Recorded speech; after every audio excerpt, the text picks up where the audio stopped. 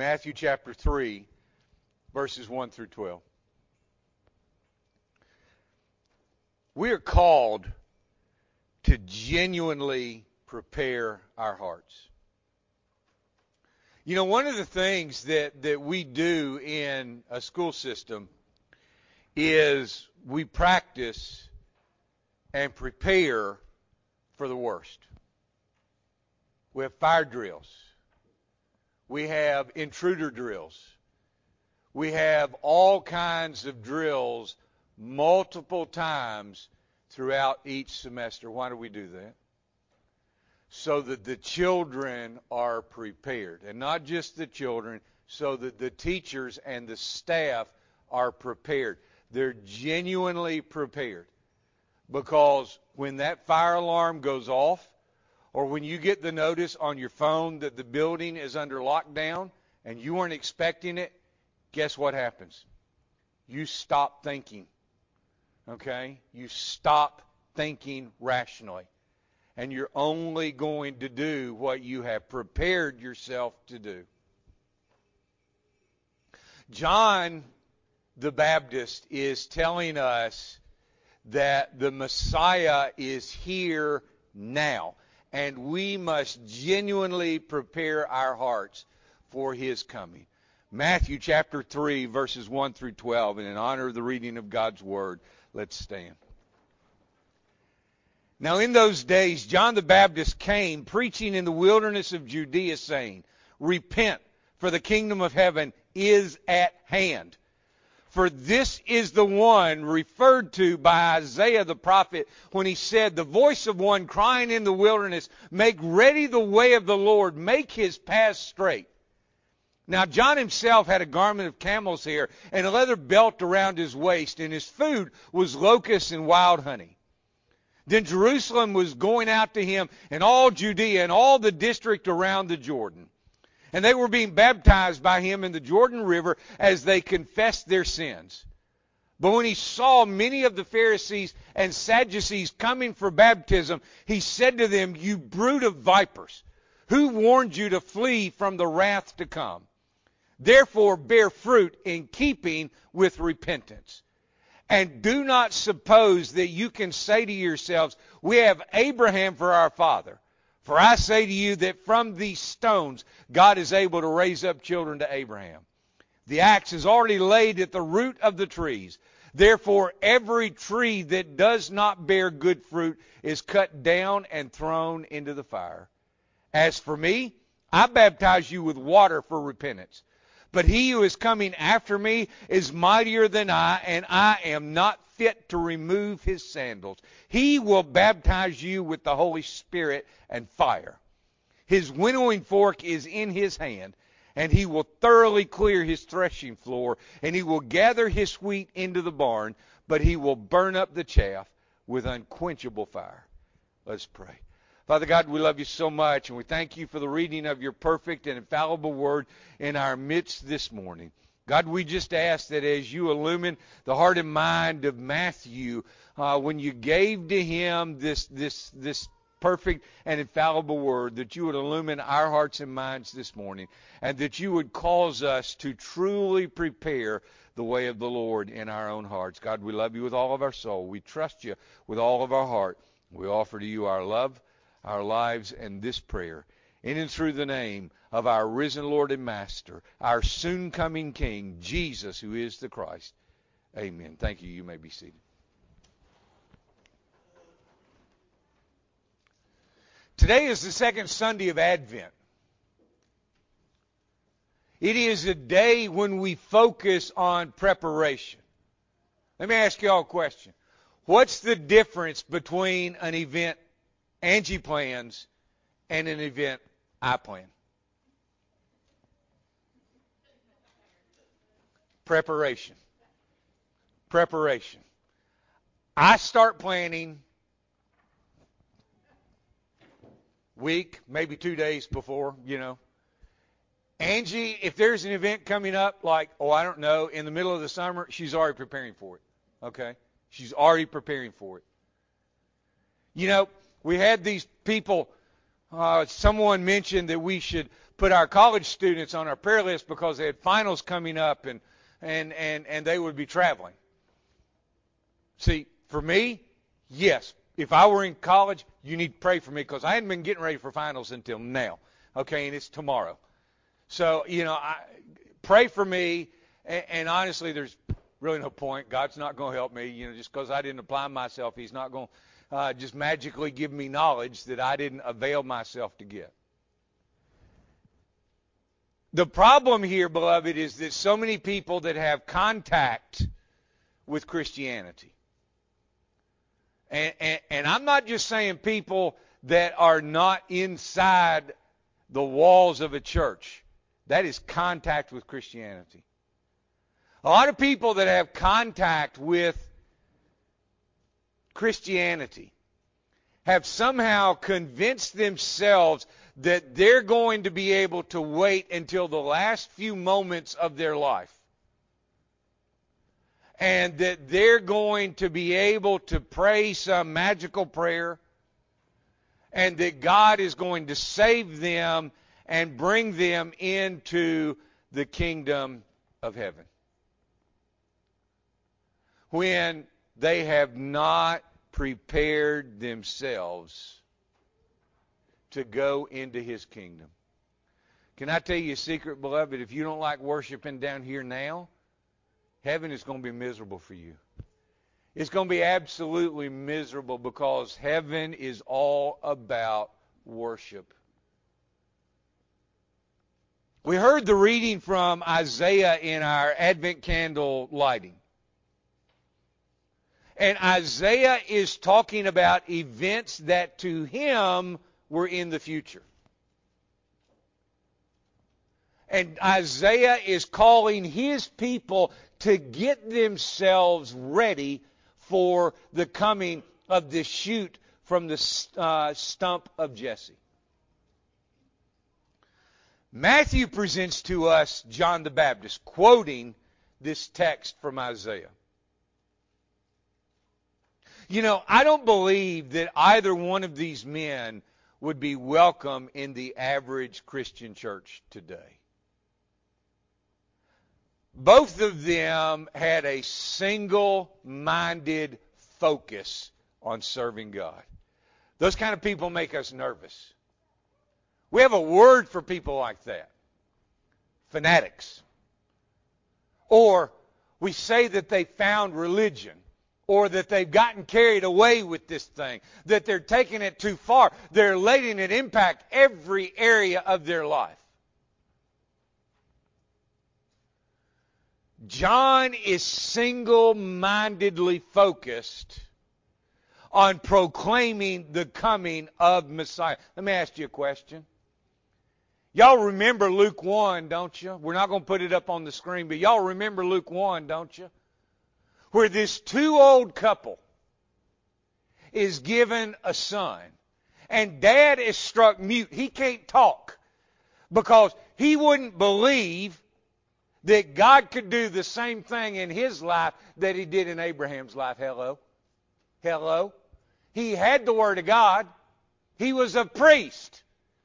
He knew the account of Abraham. He knew what God had done in Abraham's life. In fact, he is who he is, where he is, doing what he is, because God got involved supernaturally in Abraham and Sarah's lives.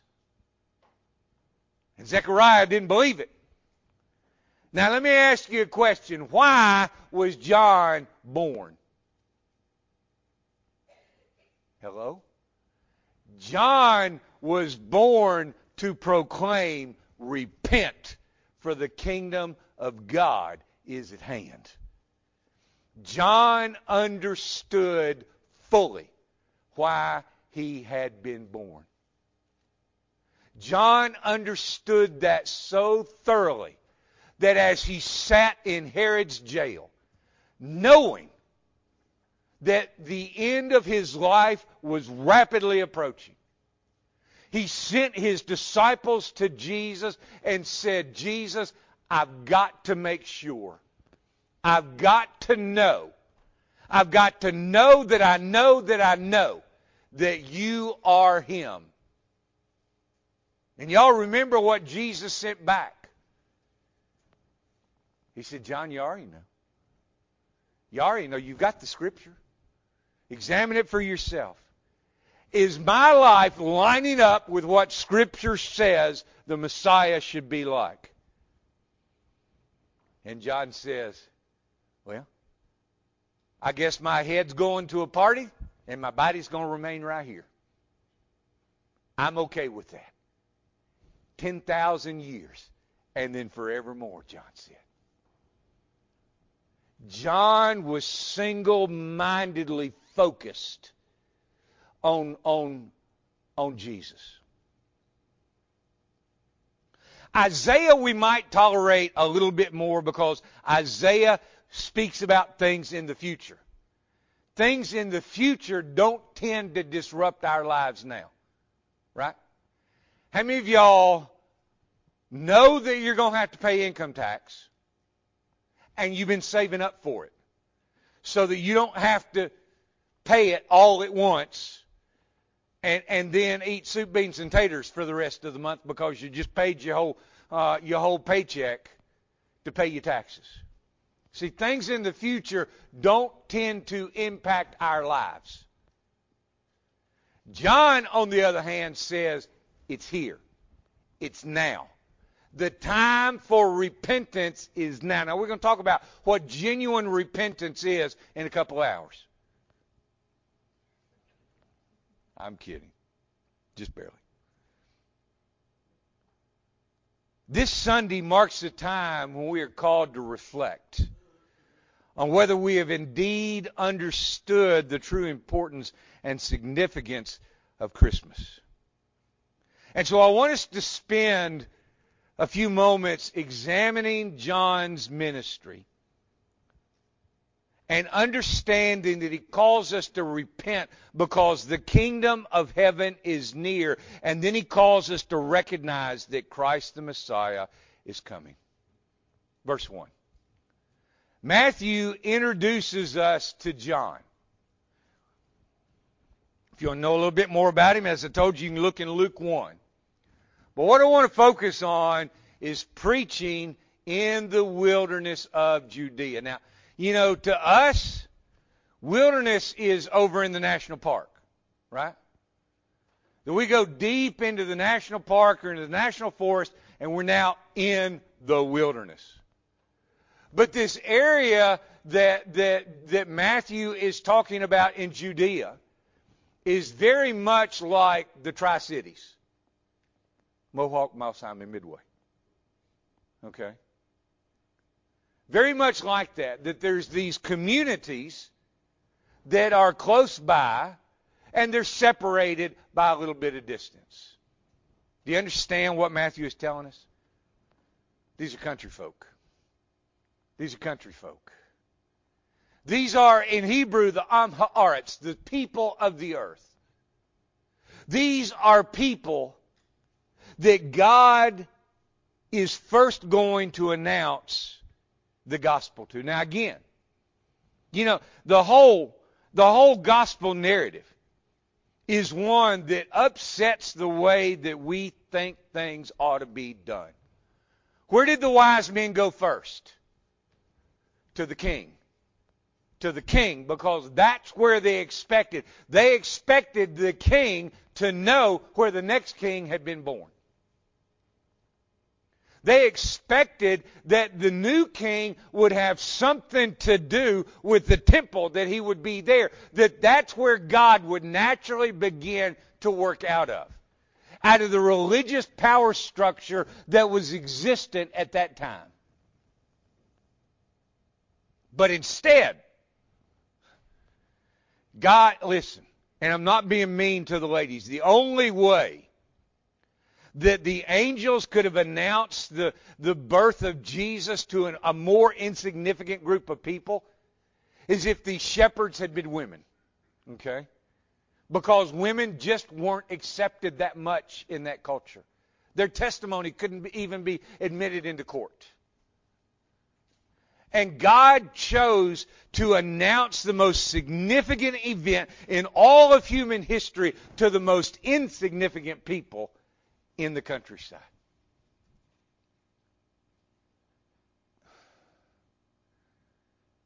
Now, I know babies tend not to come at convenient times of the day. You know, I mean, I know that some obstetricians will schedule the birth of a child. They want to make sure that they don't have to get up at night, that they don't have to leave home when it's dark. Babies have a tendency of coming when the Lord wants them to come. Amen. 2 o'clock in the morning, 3 o'clock in the morning. And God chose to break into the darkness of night and to announce that the light had come. Psalm 46:10 says, "Cease striving and know that I am God. I will be exalted among the nations. I will be exalted in the earth." You know what city folk, what the biggest thing they don't understand about us is? The pace of our life. Okay? They're always frenetically about doing something, going here, going there, doing this, doing that. And they come to people like us, and we just don't get wound real tight about stuff. And God is saying, cease striving. Be still, is what he's saying. Can we do that this Christmas? I mean, I understand this is one of the busiest times of the year for almost everybody in this room. But can we make a covenant with God that we're going to intentionally carve out time to be still and know that he is God and exalt him among the nations and in the earth? Do you understand what Matthew is telling us? He's telling us that the gospel didn't begin in a synagogue. It didn't begin in the temple. It didn't begin in the church. And he's teaching us that God has a place for every believer to serve. John's was in the wilderness. Christ was in the cities and the towns and the synagogues as well as the countryside. We should witness and proclaim wherever we are, in the wilderness or in the city. Verses 2 through 4. First word of the gospel. Always the first word of the gospel. Repent. Now, we tend to think that repentance is a feeling. Okay? Just the same way we think that love is a feeling. Bless your heart if you believe that love is a feeling and you're trying to use that feeling to hold together your relationship. I got bad news for you. It's not going to work. Okay? It can't work. Feelings change. All right? Commitments don't. A course of action does not change. Repentance is not just feeling sorry for our sin.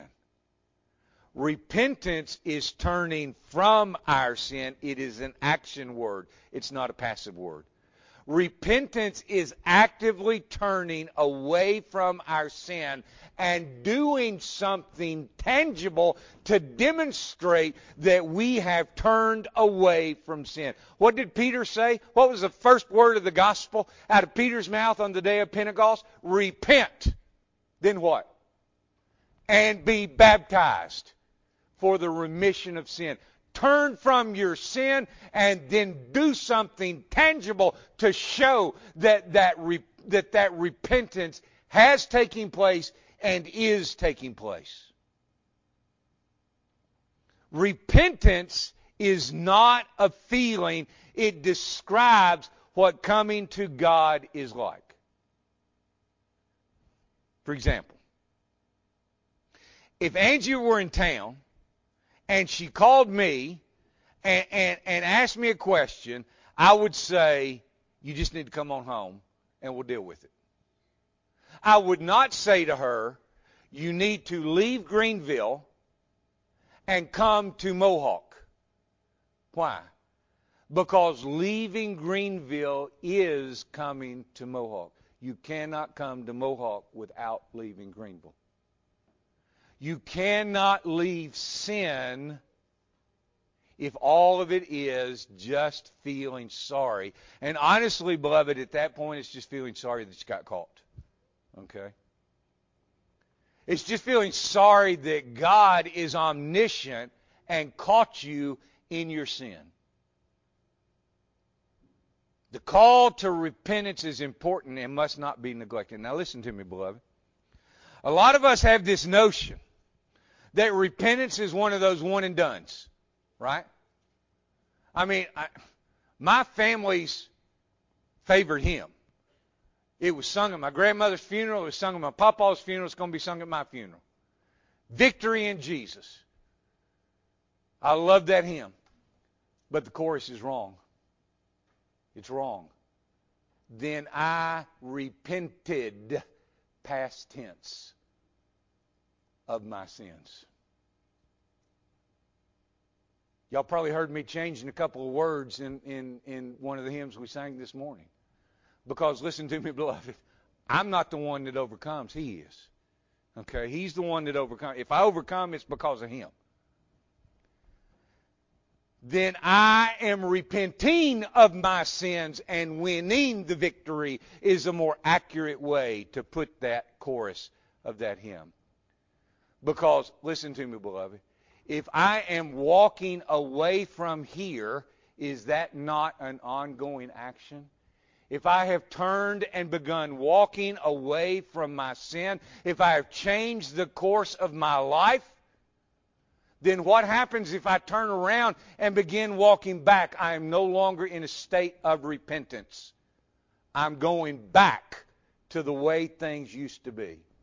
What happens if I just do the Baptist thing? I stop and sit down on my blessed assurance and don't do anything else.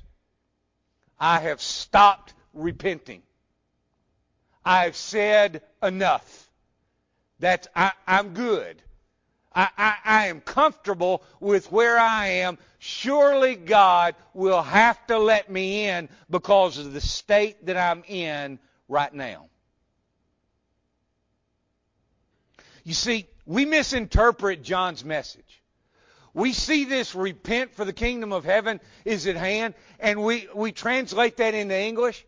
You're a sinner, and you need to change. And certainly that's part of it. But let me tell you something I can't change. Only Jesus can change me. The main thrust of what John is saying is that the King is coming and you need to get ready for Him. And the way that you get ready for the King to come is to repent. Let me ask you a question. Would you rather walk away from something or walk towards something? Hello? When I teach young boys how to use a compass, we teach them on a circular course. And we tell them to take the bearing, to look up, and look at whatever the compass is pointing at, and run to it. Run to it. Now, what if that little boy was standing at flag A, and the compass was telling him to go to flag D on the other side, and he took his bearing, and he turned around and ran backwards to D? It's not going to work. He's not going to get there. Because what he's doing then is walking away from something instead of walking towards something. And see, beloved, repentance is not just walking away from sin. It's walking toward Jesus. It is walking toward the one who died to provide release from our sin. The idea of preparing the way for the Lord is the idea of preparing our hearts. Preparing our hearts for Him to come. Now, I understand what's being said about Jesus here. This is important. In Isaiah 43, the way of Yahweh is prepared and made straight. Here, it is the way of Jesus. John and Matthew are both making explicit claims that Jesus is God in the flesh. verses 5 and 6. John's ministry is used by God. It's used by God. You know, here's the deal. These people that John has been called to minister to are good Southern Baptists. I mean, they're good Southern Jews. Okay? And when you talk about repentance and you talk about being baptized, you know what they're thinking about? Not them.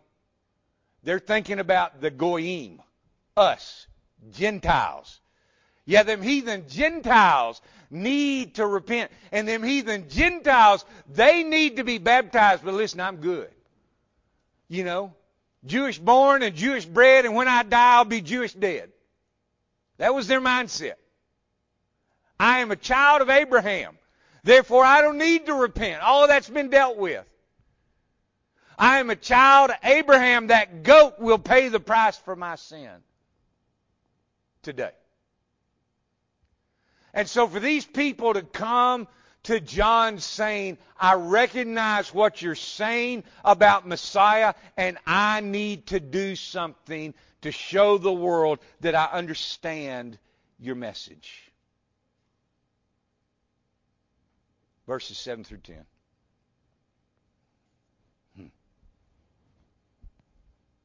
This is, by the way, beloved, this is not the way to win friends and influence people. Okay? Generally, if in the middle of the sermon I look at somebody and call them a brood of vipers, they're probably not going to come forward during the invitation. Okay? I've just learned that over the years. And so these men come out. There's this big movement of God. I read an article this week that was talking about, you know, the hipster churches. Y'all know the ones I'm talking about. The pastor's there in skinny jeans. And he's got his shirt unbuttoned. And he's not wearing a T-shirt. And you're going, ooh, that's nasty. Put a T-shirt on or button that thing up. I don't need to see that. Okay? And they try to do all the hip, cool things. And guess what happens? Instead of the world becoming like the church becomes like the world. The church becomes like the world. And pretty soon the church doesn't have a message to proclaim anymore. And so these guys come out, they sense that there's a movement of the people. Not a movement of God, a movement of the people is what they thought. And they come out, and God is speaking to them through John. These are not John's words, these are God's words through John. You brood of vipers. Who warned you to flee from the wrath to come? Do you know why he said that? Listen, the Bible, the Old Testament, their Bible at the time told them to flee the wrath to come. They just didn't believe it. They didn't believe a word of it. And God is saying, through John, how did you wake up and understand what's happening? And so John says, I tell you what you do. If you're real about this, then you bear fruit in keeping with repentance. And do not suppose that you can say to yourselves that I have Abraham for my father. Because John is saying, you see that rock over there? God can make that a child of Abraham. And honestly, God can make that a child of Abraham easier than he can make you guys children of Abraham. See, John is saying that real repentance will show itself in life. It has to be a matter of living repentance, not just talking repentance. I know we're almost out of time. Bottom line, repentance requires a change in conduct. There has to be a change in conduct to show that repentance has taken place. What is needed is what Jeremiah said in Jeremiah 4:14, where he said, wash your heart from evil, O Jerusalem, that you may be saved. How long will your wicked thoughts lodge within you? Verses 11 and 12, and we're done. John recognizes his own place before Jesus. He says, I'm not fit to remove his sandals. Listen, if I'm the disciple, or I'm the rabbi and y'all are the disciples, there are a lot of things that you would do for your rabbi, but taking his sandals off is considered too lowly for even the lowest of the rabbi's disciples. John says, I'm lower than low. I am not fit to remove his sandals. John recognizes his position in Jesus. And then he says that Jesus is going to baptize with the Holy Spirit. This is a fulfillment of Ezekiel 37:14. I will put my Spirit within you, and you will come to life. Do you understand where you are right now if you don't have the Holy Spirit of God within you? You're dead. You're dead. Okay? That's the Old Testament testimony. It's the New Testament testimony. If you don't have the Spirit of God within you, you are dead. And God says, I will place you on your own land. Then you will know that I, the Lord, have spoken and done it, declares the Lord. And so, beloved, John's message was focused. He had one thing. The Messiah is coming, and we need to prepare the way. He is saying that Jesus is to be exalted. John exalted Jesus, not himself. The person whom God uses is the person who exalts Jesus. Let me say that again. The person whom God uses is the person who makes much of Jesus. And so as we prepare ourselves to celebrate our Lord's coming into this world, let us not forget that we don't just remember his past arrival into this world, but we also rejoice at his soon coming in glory, when he will bring all of his children into his eternal kingdom of true peace and into his presence. And that, beloved, is how we prepare the way of the Lord.